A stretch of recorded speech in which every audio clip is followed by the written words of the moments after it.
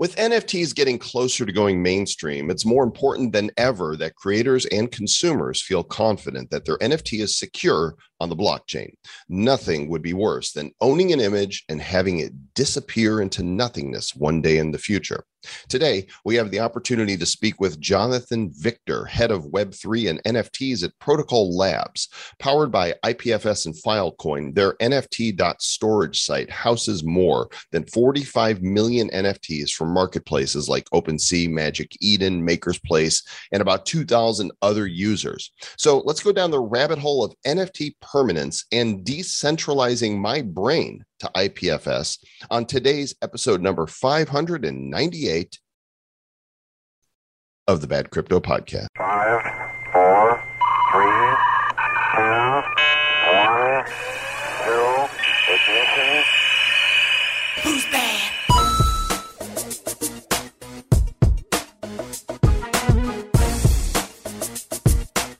The Most High, Sir Lord, Reverend Travis Wright, Esquire, Time Lord, I believe you have been made redundant, good sir. And since you store your brain on Amazon Web Services, AWS, you have been deleted. Sorry. Oh, man. But I just got my new title, Apostle of Humility. You're proud of that one, aren't you? That's my favorite because I always make jokes about being so humble. And it's always funny. So now I'm Apostle of Humility. And that's great. I want to also say I am actually humbled to see that we are almost at episode 600. I know. What are we going to do for 600? So that should come out next Wednesday then, if my math is correct. Yeah. And so we got to do something special for that one. Let's get some calls. I'll actually be at NFT. I'll be at NFT LA that day when that comes out. So this weekend we're gonna have to figure something out. Cool. How about, hey guys, call us. Let me give you the Bad Crypto hotline. Maybe we'll use some of your messages. The Bad Crypto hotline number. Take this down, or just hit the rewind 15 seconds, button on your podcast player after I say this. 708-885-9030. Call the Bad Crypto hotline. It's on 24/7, and you can leave a voicemail. Wish us a happy 6th anniversary. Tell us how long you've been listening to the show. Make a bad joke. Tell us which one of us you think is more handsome. Perhaps tell us your favorite shitcoin. Like whatever you want. Just share with us whatever. 708-885-9030. And if you say I'm more handsome, we'll use it. If you say Travis is more handsome, it's not. We know you're blind. We know that you have no brain. Well, I would say this. Let's send out an email too to our people who've tuned in, and that way we get a bunch of people sort of tuned in. If people only hear this one or they don't listen to it in time, they might not get it. So let's maybe shoot out an email for episode 600, because I love those episodes where they say something and then we respond to it. So let's maybe do that for episode 600. I like that idea, Joel. Send us the message. Call in, and then we will actually comment after your post. That was cool. I like doing those. You can also email us, badcryptopodcast@gmail.com. If you're like, but I don't want, My voice is like this, and I don't want to be on the show. That's fine. If your voice is like that, you don't want to be on the show. Although it also sounds, if your voice sounds like that, it also sounds like you're looking for your precious. Yeah. Although if your voice is like that, I kind of want you to be on the show. But if you'd rather us read your comments, badcryptopodcast@gmail.com is the place to do it. Hey, maybe actually, so I'm going to today, timestamp for this is 3/23, and I am speaking at a crypto event in Tulum, Mexico today at the big crypto Tulum event. And maybe I can get a recording of that for, I don't know. I'm going to go off the rails on some stuff, but yes, please. Might be good. So there's so many exciting announcements happening. And I've been telling you guys on the show that we've been working with a major Hollywood celebrity on an NFT series. And we're going to share with you who that is and direct you to a website so you can learn more. After today's interview, we don't want to be redundant, but we do want our NFTs to be redundant. That is, to not be able to be taken down. And this is important stuff here as we welcome our guest, Jonathan Victor, to the show to talk all about NFT decentralization. With NFTs taking over the crypto and blockchain landscape in many respects, at least hogging a lot of the news, as long as ApeCoin's not hogging news from them, there's a lot of discussion around owning your images. And some platforms, you really don't own the image. And if the image is taken down by the owner of the site, guess what? Your NFT is a broken image. And that's why a lot of us use services like IPFS. We use pinata.cloud to pin our NFTs on the Wax blockchain. But it's time to go down the rabbit hole of this whole image storage, your NFT storages. Yeah, where you put them. We've got with us the head of NFTs at Protocol Labs, Jonathan Victor, to talk about all these things today. John, welcome to Bad Crypto. Thanks for having me. Really excited to be here. Yeah, man. So before we dive in too deep about what Protocol does and how it works and answer some of these questions, why don't you just give us the short version of your background and how you got into this wild, wacky world of crypto and NFTs? Yeah. So I guess zooming back to around late 2015, early 2016, I was working outside of the Web3 space. Obviously, I'd heard about crypto. It was one of those things where like it was on my radar, but I was just not super well versed, not super deep. I had a buddy though who was very into Ethereum, who was in the DAO before the hack actually happened. And so he had been really pushing me to like learn more. And given I was doing a job that had a lot of like consulting routes, flying on planes, it became like my basic pastime just to read white papers, listen to talks, just trying to better understand what was getting everyone else so excited. And it took a while, I think, for more classic blockchain use cases of like alternative to money. I think that sort of resonated, made sense. I think smart contracts took a bit longer for me to understand. I was actually working in the big data space. And so in the big data space, parallel compute is really for like throughput, not for increasing like verifiability or like trustlessness. So trying to understand like what were the use cases that Ethereum potentially could unlock. Still was trying to wrap my head around. But IPFS was something that came up quite a lot in those early research days. And that made much more sense to me. A lot of the work that I was doing actually involved offline compute and trying to design systems that were where you couldn't like assume internet connectivity. And so it's something that just by default says, well, what if we reimagined how information is passed around the web? We don't default assume that every device has connectivity, that we have these central points where we can access data out of. It just made much more sense from like an elegance of the design sort of perspective. And that's actually how I sort of like fell into like the Web3 rabbit hole. So a little bit more divergent, where it actually started much more from like the IPFS side. And then through that, I actually became much more well acquainted with all the different use cases, especially with like NFTs as a very specific instantiation of like digital ownership using IPFS as like off-chain references. I'm sure we'll get into that. What word did you just use? What was that? Instantiation. Just like a creation of like that idea manifested in a specific form. I like that word. Yeah. I just learned something new. Have you seen my instantiation? Travis, can I borrow your instantiation? It sounds like parking in Spanish. I need to go find the estacionamiento. Station thing. Yeah. No, that's great. That's great, bro. So you're saying that your favorite pastime is reading white papers. That is boring, bro.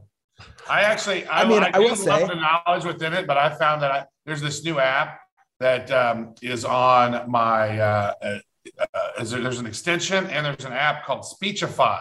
So if I find a big long ass PDF, I will plug it into Speechify and it will read it to me as I read along. I find that it's way easier to digest white papers that way.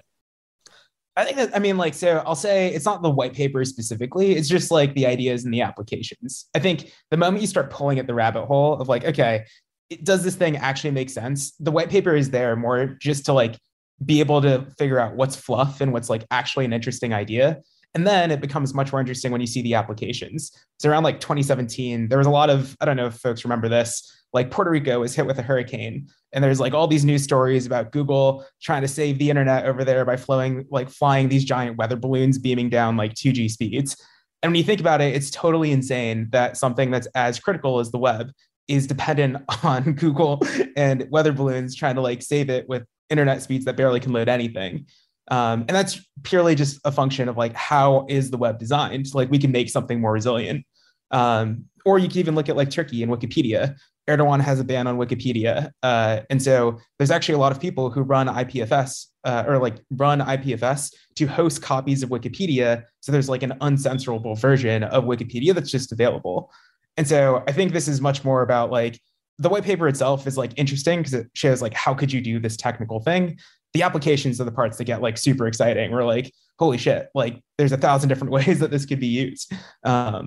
Let's go linear here. I want to, let's talk about the problem. Like before IPFS, there was storage of images and what we would call NFTs, right? So explain what's broken with that and what can happen. Yeah. So maybe I'll use this analogy I use a bit. So when people think of IPFS, it's usually in contrast to HTTP. And HTTP is like the thing that you use on the web today. If you go to a website, you're going to like HTTP or HTTPS, like google.com.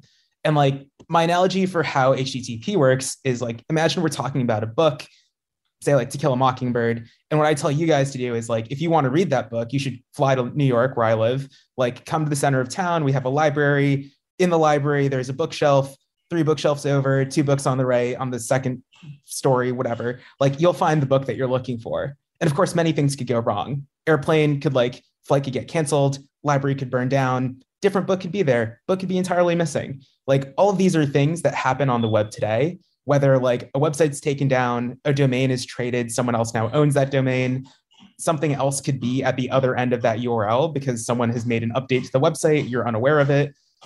Someone could put a virus there, the link could just break altogether. Like this is just the fragility of how like location-based addressing, which is what HTTP is, like that's just fragility in how these links work. Now, like the inversion of that, and the thing that IPFS says is like, well, what if instead of me telling you where to go to get your book, what if instead I just gave you a very specific description and then you could ask anyone for it? So if instead of saying like, come to New York and do all that stuff to find the book in a specific location, if I told you, well, To Kill a Mockingbird is written by Harper Lee, it's got this many pages, here's the ISBN number, here's the cover art, you could ask anyone for a copy of that book. So like Joel, you could ask me, I could ask my friends, they could ask their friends. Whoever finds a copy of the thing that meets that description could hand it back all the way up through this chain. And then like you could verify that the thing that you got was actually the thing that you asked for. And so like you could ask Mark David Chapman for Catcher in the Rye too, if you wanted. There you go. Yeah. A lot of different books out there. I guess the main point being like, yeah, the book could be anywhere. It doesn't actually, you could even have it on your bookshelf for all you know. Like the most important thing is that the book can be like passed around the web. Doesn't matter how it got to you. You can just say like, hey, internet, I'm looking for some data. Internet can hand you back data. And then you know that it's the right thing that you were looking for. And that means that you don't have to then assume that like Google is the one in control of your data or Facebook or any specific institution. Like the data can actually live anywhere. And that's kind of like the big twist. And so when we think about NFTs, like what is an NFT? Well, an NFT from the perspective of like an Ethereum or a Wax, it's going to be like a name, like it's a token, but that token only has a few properties on the blockchain. Usually it's like a name, a description, and then some URI. So it's just like some pointer that says like, if you're looking for this asset, go to this URL.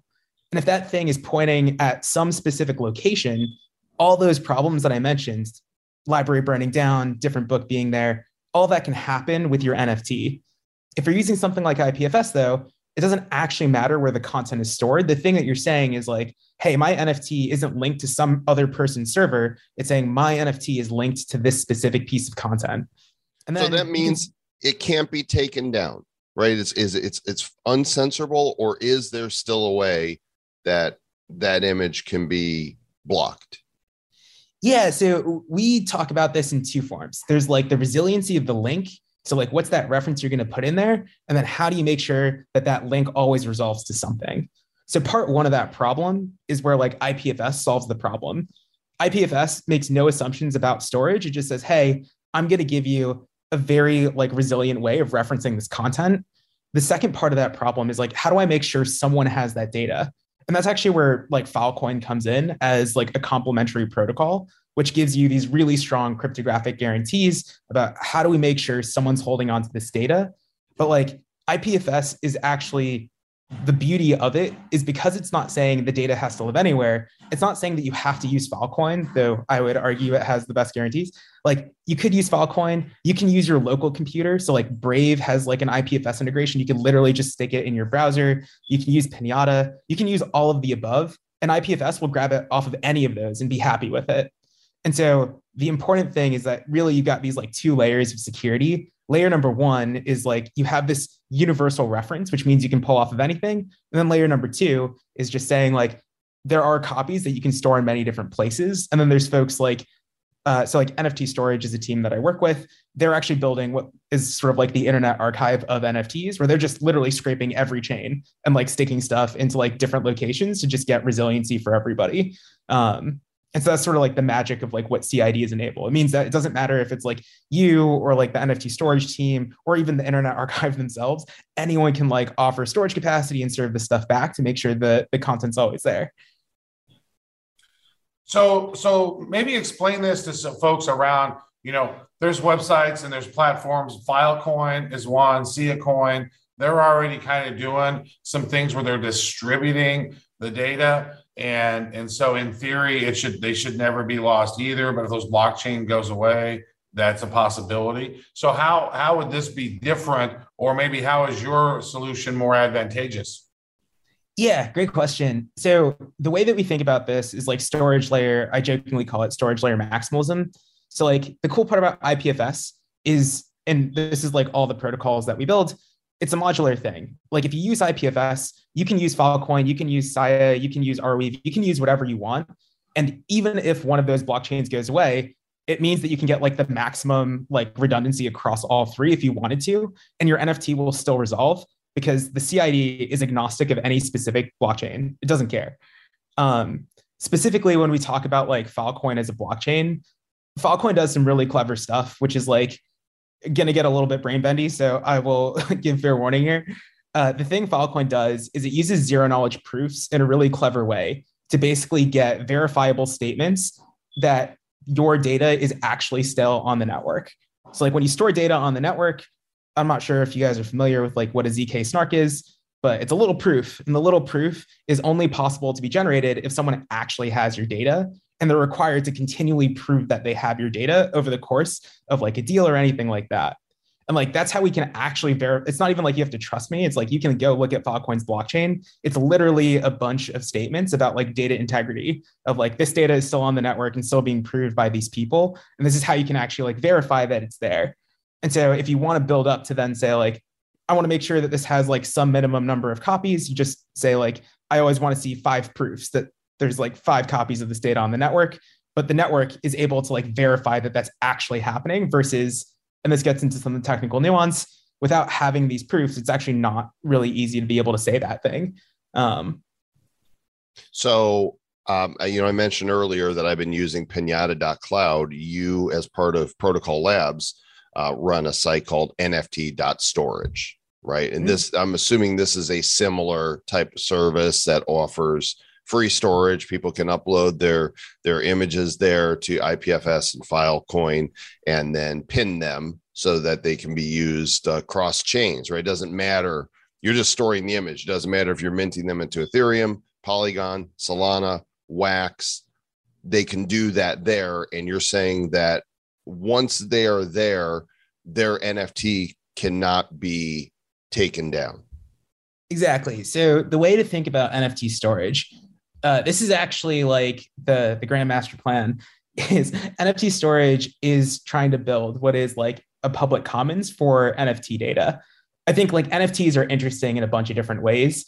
I think if you even follow some of the creators, I think they sort of grok this as well, where like NFTs allow for public consumption of like private goods. Like you can have private ownership of what anyone can view. And so in some senses that like leads to this really interesting question of how do we make sure, like whose responsibility is it to make sure this content is available?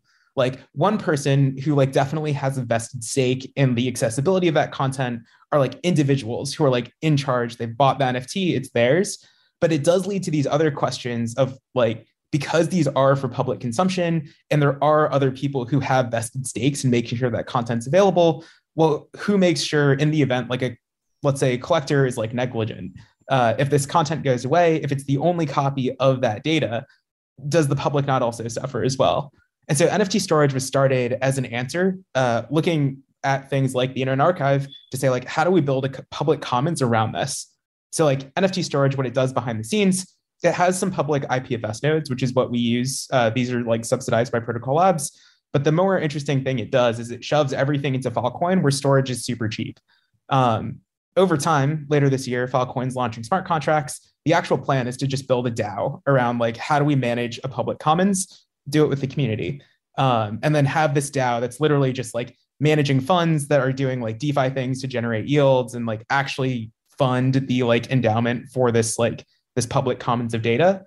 But the public commons of data is both things that people upload directly in NFT, but also just the indexing efforts from a bunch of different community members. So on Ethereum to like literally just do a scrape of Ethereum to like, what are all the NFT that we see? For every NFT, like a centralized URL, we're trying to do like the Internet Archive thing of saying like, look, I don't know what this thing was at all different parts, but I can tell you on the day that we pulled this, what was the CID of that asset. So like we can have like a fallback thing in case people like in the future, those links potentially break. We have something that people can try to like rescue from. Also, for any NFTs and CIDs we see, we can actually like create additional copies and just stick those in Filecoin. For anything, really, it's just like, how do you create resiliency layers on top? But it also means that we can create the substrate for open APIs. So if someone wants to build public indexes of NFTs so that someone can build like a super wallet. So like whether you're building on like, if you're a collector and you're collecting across like Tezos, Polygon, Ethereum, all these different chains, and you want to have like some great like super wallet app that allows someone to just view all of their NFTs that they own everywhere, like we want to have a place where you can build an index to make that querying super fast. I got a follow up here before Travis asks you an amazing question, because I know it's going to be amazing. Did you go to Texas A&M? I did not. Because you do the hook 'em horns, as you like. We're on video here talking.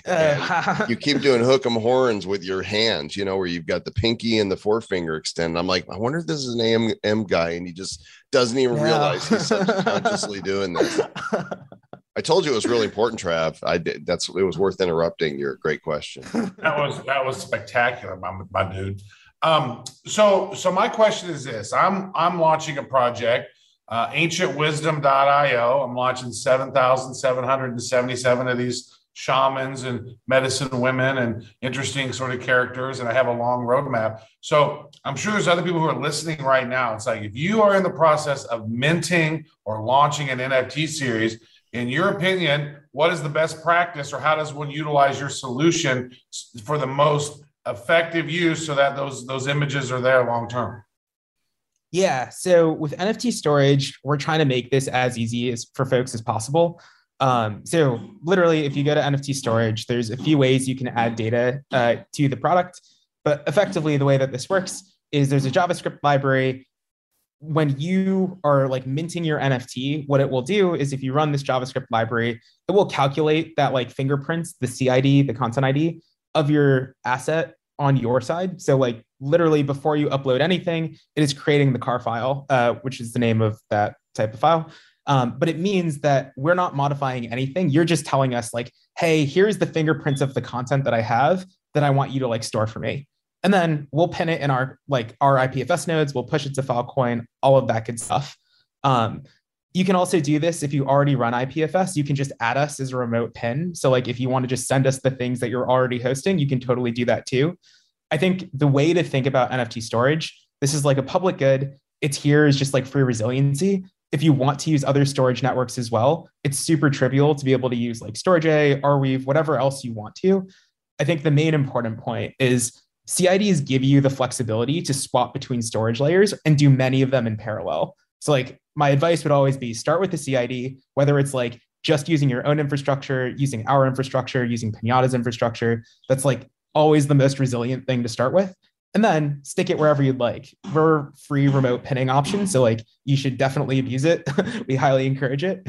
But then also like you should feel free to look at other like storage layers and do the exact same thing as well. And especially when you start thinking about like what does true resiliency mean, it also might mean like, yeah, I mean, hopefully we can get one of the things we're also working on is how do we get wallets to just like natively embed IPFS nodes? So like if you're going to view your NFT, you might as well cache a copy as well. Like that seems like an intuitive thing as well.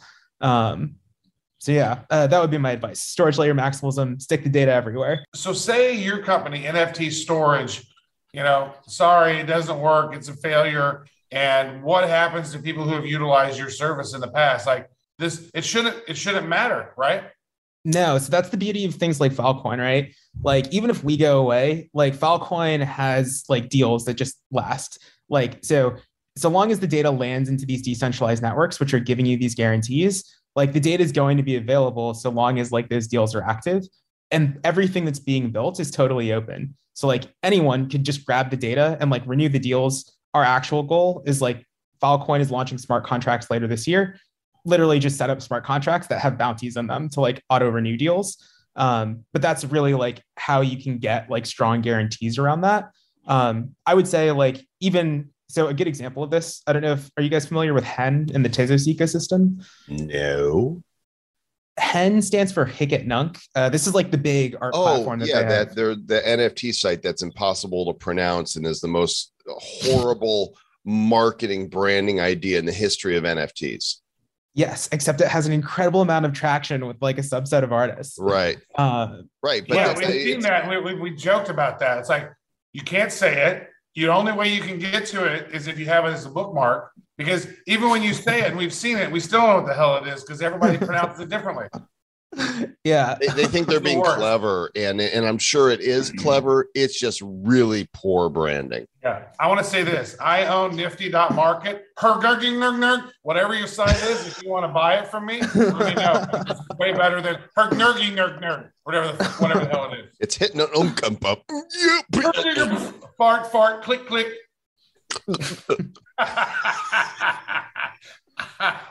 Okay, spell it for me, would you? Hic Nunc. I think it's HICETNUNC. .xyz. I think that's right, though. So the story I was going to say is, I'm pretty sure. The worst. Come on, can we just admit that that's the worst? It's the worst. Thank you. Well, make your point, John. Go for it. So there was actually like an interesting story late last year where one of the lead developers just shut down the marketplace. So I'm not entirely sure why. But if you like go through their Twitter, you'll see where he was just like, I'm closing Hic Nunc, and that was kind of the end. And then like the community was able to like spring into an action. All of the like CIDs meant that like all these different providers that just took up the pinning were able to. I think there's like this interesting question people sometimes have where like sometimes they default to this idea that any single storage, like even the systems that we have today, it's not guaranteed. Like Amazon could go bankrupt, like any individual can go like disappear. I think like the magical things about CIDs is it gives you this flexibility to say, I'm going to take this maximalist approach. Things like Filecoin can give you very strong guarantees about specific durations. When you have things that are like auto renewing deals, when you have like automatic funding through like DeFi things as well, there's like really cool primitives that you can have. But I think we like to think of it from like, what does each system guarantee for you? And so, yeah, like NFT storage, like our entire plan is around like, we should be able to like disappear, and it should end up being like automatic things managed by protocols. But I think for any NFT creator and artist, I think the one thing that's important to sort of like keep in mind is all the protocols, for all we know, the storage protocols that exist today may not even be the correct ones. The thing that's really nice about IPFS is it means like you can always upgrade to like the next thing. If I'm like, I don't know, call it 200 years, like there's a new protocol, new file format, everything is like improved. How do we make sure this stuff is resilient? Like give yourself a way of being future-proofed, and that's it. Can you imagine trying to go mainstream? Say, all right, everybody, NFTs are now easy for everybody. Go to hicitnunk.xyz and you can onboard. So I just want to reiterate how shitty that domain name is. Yeah. But I mean, they've got a community there in the Tezos. By the way, I did mint an NFT there a few months ago, and I have no idea what wallet I used, and I thought I bookmarks. I don't even know. It might be lost out there in Hickok Nunk, Ville for forever. So let's talk a little bit about NFTs in the news right now, because there's some interesting things that are happening that I think we should address. So the SEC is now investigating the NFT market. What do you think that means? What do you think they're investigating, and what do you think they'll find besides a zoo of animals in profile pictures? What do you think the fallout's gonna be on all this? Yeah, it's a good question. So I think there's probably the area where I would imagine they're looking the closest are like fractional NFTs. I don't know, are you guys familiar with fractional NFTs? Yeah, of course. Yeah, so you can own. There's a crypto punk, for example, and somebody's selling fractionally, and for X amount of dollars, you own a percentage of that crypto punk. Yeah, and I think that's the sort of thing where like NFTs themselves are such a broad category. I think it'd be really hard.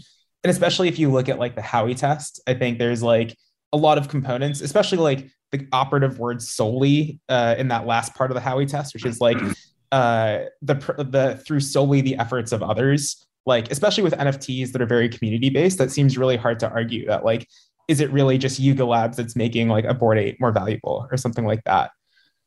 For especially these things like fractional NFTs, I think the reason the lights are probably going off in like the SEC is they're taking a look at like, well, this idea that you put a thing in a box and then you sell shares to that box is like a very classic finance move. And so I think they're probably like trying to like reconcile how this is different from that. I'm not a lawyer. I think this is the part where it's like, there will be like interesting different definitions of what are people getting when they buy specific like fractional shares or like fractional pieces of like an NFT. I think this is maybe the more interesting bit. But I would also say this is one of those areas where it's probably good that we get regulatory clarity. I think there's just a lot of overhang right now. And so, yeah, I would imagine for most NFT projects, this isn't actually going to affect them in any specific way. At least the ones that are like doing legitimate things. I think it's pretty easy to argue if like the thing that you're doing is like actually falling within like, if you're minting NFTs as art, like people make art, collectibles, people sell collectibles, that's fine. But yeah, I think it's the more interesting applications that intersect between like DeFi and NFTs that maybe get a little bit more like, I don't know. A lot of gray areas in there. I mean, that's one of the things that I'm trying to figure out with this project is to create this meta vault where I have some cryptos in there of different types. And then I have some different NFTs in there, maybe even, investments in certain companies inside this vault. And then a certain amount of people are sharing within that. It's a gray area, and it's hard, I think, for the SEC and for some of these regulators because regulators want to regulate. The technology moves so fast that it's kind of hard, I think, for them to even wrap their brains around it. Especially when you see, I always go back to that time when Zuckerberg was there. At Congress, and the congressional leaders were asking the most asinine, dumbest ass questions you'd ever heard.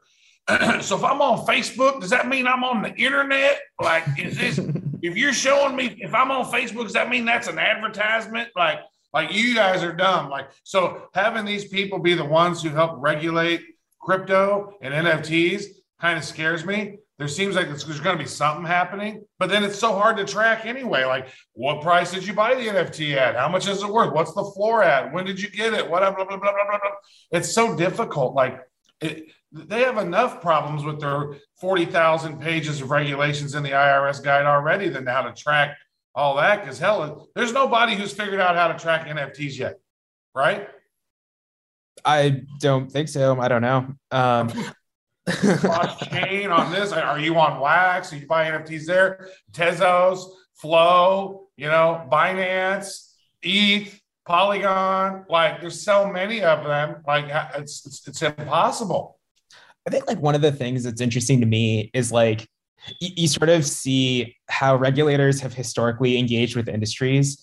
And it, especially when you have centralized organizations, it's easier to say like, okay, I'm going to designate this intermediary needs to like do a bunch of work and like collect a bunch of information and make my job as a regulator easier.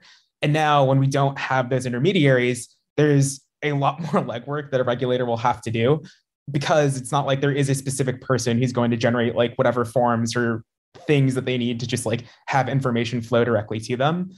That being said, I also think this is where maybe it's also a good time for us to revisit how we thought about like specific policies before. Like, I'm sure you guys have talked about like accredited investor rules. I think that also is an area where like there is opportunity for us to do better.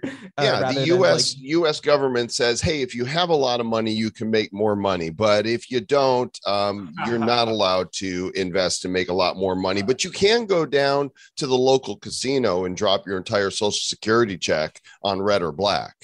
Right. Yeah, or lottery tickets where it's like EV negative. Like, I think this is where. Wait a second.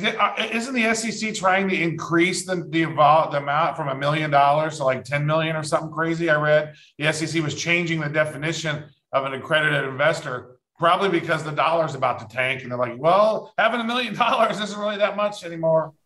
I mean, I think this is sort of like you have to have, there's different philosophies of like, how many guardrails do people have?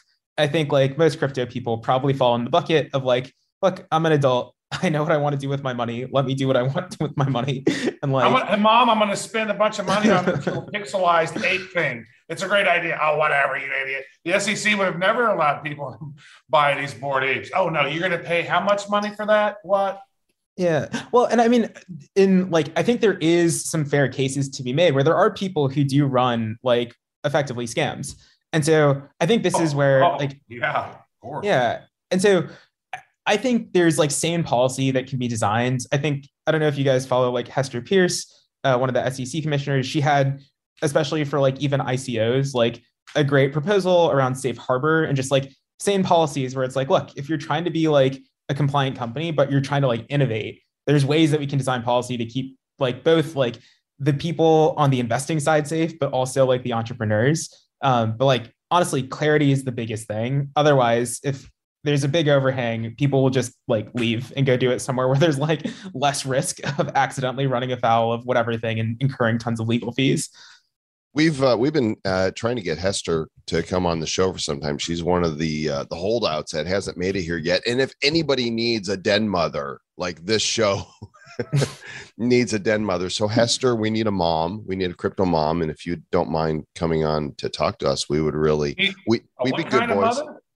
Mom, is that you? So right now, it sounds like to me you said dead mother. I don't know. Den mother. Den. Oh, that's a Boy Scouts term. I got you. I didn't hear that. So I was like, what? Totally not a dead mother. We don't.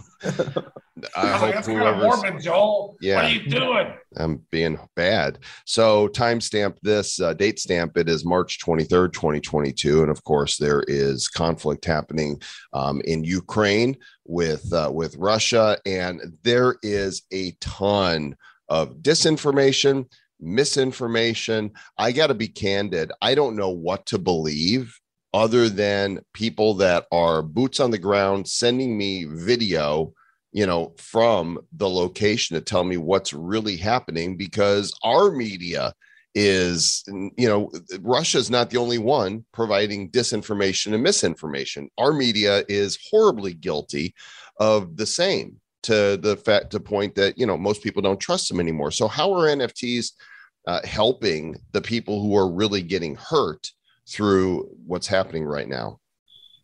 Yeah, I mean, so maybe to answer that in two frames, I think there's like NFTs that are helping specifically as like a fundraising mechanism, which I think is super interesting. And then there's also the second component of like Web3 in general, and how are these primitives actually helping, especially on like the misinformation, the disinformation. How do we even collect records of what's happening? Because I think there's like two different sides of that coin. On the NFTs and like fundraising, I think one of the things crypto in general has been really amazing for, and honestly, this is like a historic moment for crypto too, is like in the midst of a war, like this government has been, or like the Ukrainian government has been able to raise, what is it, like north of $50 million just through like crypto donations, as like there's all of this other volatility going on in the markets. I think the fact that there are these rails that are super resilient, where like the money can be given literally, it's not going to take like however many days to settle over Swift or whatever else. It's like literally in whatever time the confirmation transaction for whatever chain, it like lands with them. That's amazing. I think NFTs also are super fascinating as like a proof of donation, where I don't know, you look at all these other times you've had causes, or it's like the ALS ice bucket challenge. Like how many people dumped water on their heads and did not donate? That Here was with an cold, NFT. by the way. That was really cold. I don't know how. I usually don't go with the flow, and somebody persuaded me to do it. And I'm like, damn it, now I'm cold. Well, I mean, the cool thing about NFTs is now you have a way of verifiably showing that you like actually gave money to a cause. Like if you're going to change your profile picture on Twitter, the little hexagon will have a smart contract that you can show is like, is this actually the one that's like supporting the right thing? Which to me is like a really interesting just primitive that comes with the fact that we have both like a value flow that's on chain, but also just this like provenance of like, well, where was this NFT minted from? So to me, I think that's like, Now I hear that you're in New York, by the way. I hear the banging going on. yeah. It's like, what's going on over there? In real time, they're coming through the walls. They're like, the SEC's here.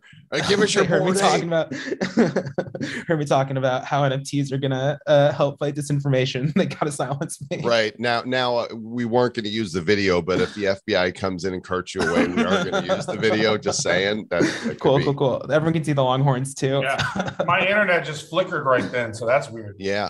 So I have one last question for you. Are there any services that are still using AWS to host their NFTs, because they're in danger? I want to, let's put a warning out there from the centralized service. Are there any that are still doing that, or is pretty much all of the major platforms leveraging IPFS?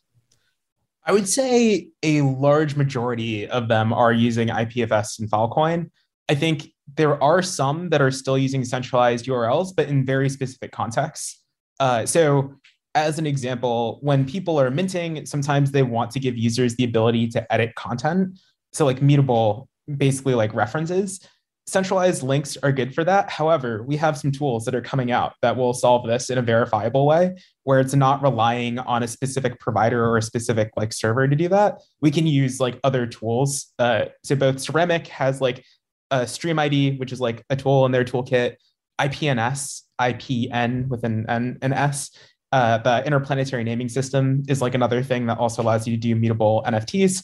So just making those tools more accessible so people aren't relying on centralized URLs there.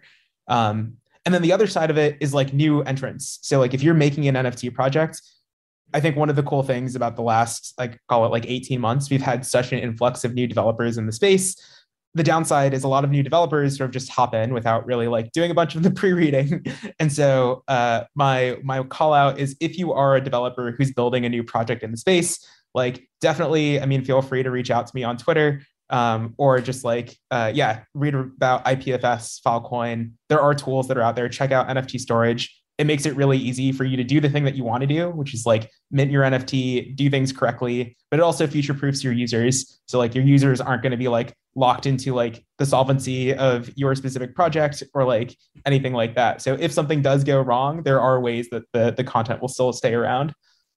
Well, how are we going to be able in the future to decentralize ourselves, our soul, so we can live on, in I mean, if ever there was a place for a decentralized brain, that we leave behind, it's in the interplanetary, file storage system. Like now we're out there forever. Yeah, I mean, isn't that it's what better Elon than a Musk head is in a building? jar? The head in the jar thing, I just find really unattractive. The Simpsons, predicted it that's how it would be, or Futurama, or one of Matt Groening's things. But I don't want my head in a jar. I just want my sentience out there decentralized. Yeah, and there we're building all the primitives. Need Elon Musk to finish up Neuralink, so we have the ability to download our brains first, and then can stick it on the web. Now, Joel's brain, if he just pulls his sentience out and puts it in something else, it'll just be sitting there just like checking out OpenSea all day and buying NFTs and making fart jokes. Yeah. Well, there's a need for that. We need. I'm gonna the interplanetary fart. It's IPFS is the interplanetary fart system, right? That's what that is. All right, hey John, thanks so much for coming on today and sharing with us. Protocol.ai is Protocol Labs and NFT storage for IPFS and Filecoin storage. Thanks, man. We appreciate you. Thanks for having me. So there it is. Thank you, John, for coming on. We actually just got done interviewing him in real life, and then we record. So, inside baseball here, we don't record the interviews at the same time as the stuff we say before and after. We call these the bookends. So I'm like, Trav, when do you want to record the bookends to go with the interview, the stuff that goes before and after? But we actually just got done interviewing Jonathan right before these bookends. And smart guy. Some of it's a little over my head because I'm really short when it comes to technology. Yeah. Well, the thing is that it's important to make sure that your NFTs, if you're buying or participating in that space, digital assets, you want to make sure that you're not going to get a rug pull by the server that they're on. And there have already been some projects that, were on AWS. And then, you know what's happened when you go to a website and you get that dreaded 404 error, right? Mm-hmm. Well, you don't want that 404 error with your NFTs. That's for damn sure, son. Or the broken image. Like that's even more painful. It's like, this is where my picture is supposed to show. It used to be right here. Well, let me show you a picture where my NFT used to be, Jimmy. Oh, look. See? It's not there. I used to have a Bored Ape. Two things I want to share with you guys here. The first one, Trav, you and I were actually just talking about this between recordings, is many of you purchased Draco Dice, the wax-based NFTs that my son Zach, who is a co-host on the Nifty Show, came up with. There's thousands of people that own these portable dice pieces, and Zach just released the first game that you can play with your Draco Dice. We've got an episode of the Nifty Show. I think it's coming out on Monday that goes into more details. But Trav, this is amazing because he's created a Discord-based game that you could play across servers with your Draco Dice called Dice Sweeper. And it's this really cool mashup that he came up with that takes Minesweeper, which everybody's played on the Windows PC, and Battleship, which everybody has played, in person on a game board, and he's turned it into this game you can play on Discord that you can earn cryptocurrency when you win. Really? What crypto do you earn? It's the GXP token from Game Exchange. Oh, okay. Very nice. Yeah. So right now I'm just going to suggest, there'll be more details in the Nifty Show on Monday, but if you go to discord.gg/Draco Dice, DRACODICE, you can go in the server and you'll see there's a Dice Sweeper channel. So if you've got some dice, you can play now. It's really easy to onboard. And if you don't, all you need is a set of commons you could probably buy on Atomic Hub on the Wax blockchain for $1 to get them all, and you're ready to play. So good job, Zach. And you guys make sure you're subscribed to the Nifty Show so you don't miss out on these cool projects. And I think, Trav, you're going to be adding Dice Sweeper to the Soul Shamans Ancient Wisdom Discord as well, right? Yeah, and it would be nice, actually. I need to chat with Zach to actually get some Ancient Wisdom style dice if we're going to be playing it in the thing. That'd be kind of fun to have. For sure, with some cool, sacred geometry or something there on them. That would be really cool. So here's the other announcement, Travis, and I've been chomping at the bit for months to share this. My partner, Bill Zanker, who is the founder of Learning Annex, and his team. I don't know if you guys remember Learning Annex, but they used to put on these arena events all over the country featuring, past presidents and major celebrities. And then you'd go in, they'd keynote this thing, and then you'd have people in between talking about real estate opportunities and other opportunities for you to make money and to prosper individually, to be inspired, to be motivated.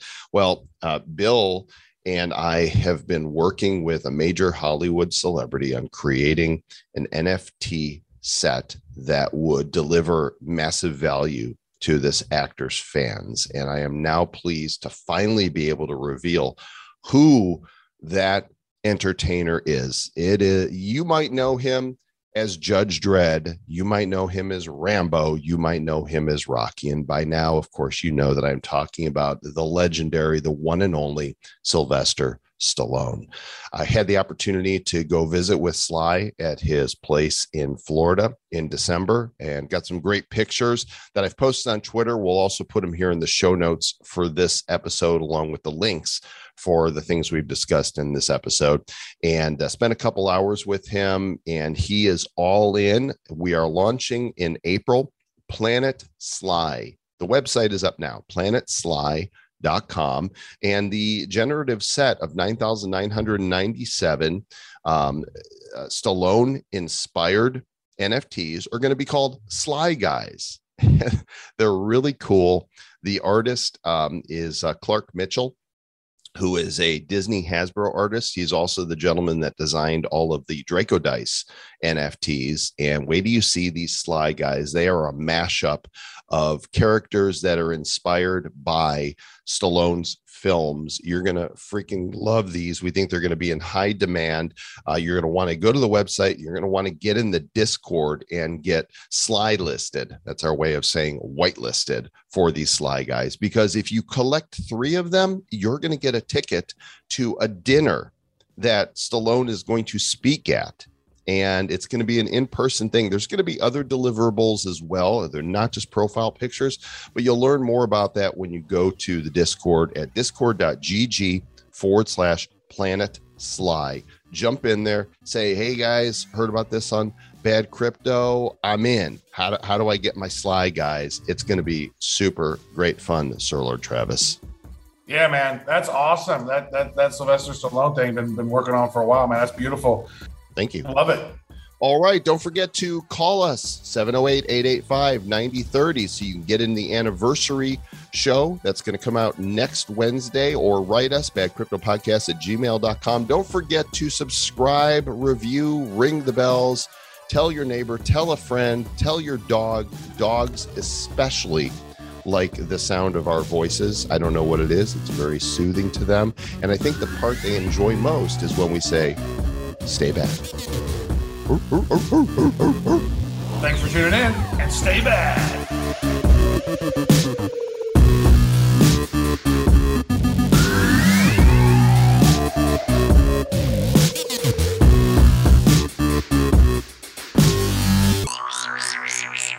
Who's bad?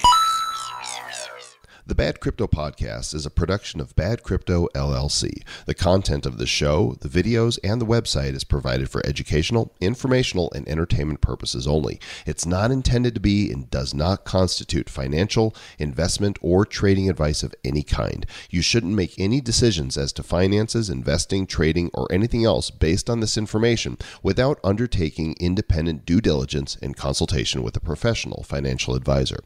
Please understand that the trading of Bitcoins and alternative cryptocurrencies have potential risks involved. Anyone wishing to invest in any of the currencies or tokens mentioned on this podcast should first seek their own independent professional financial advisor.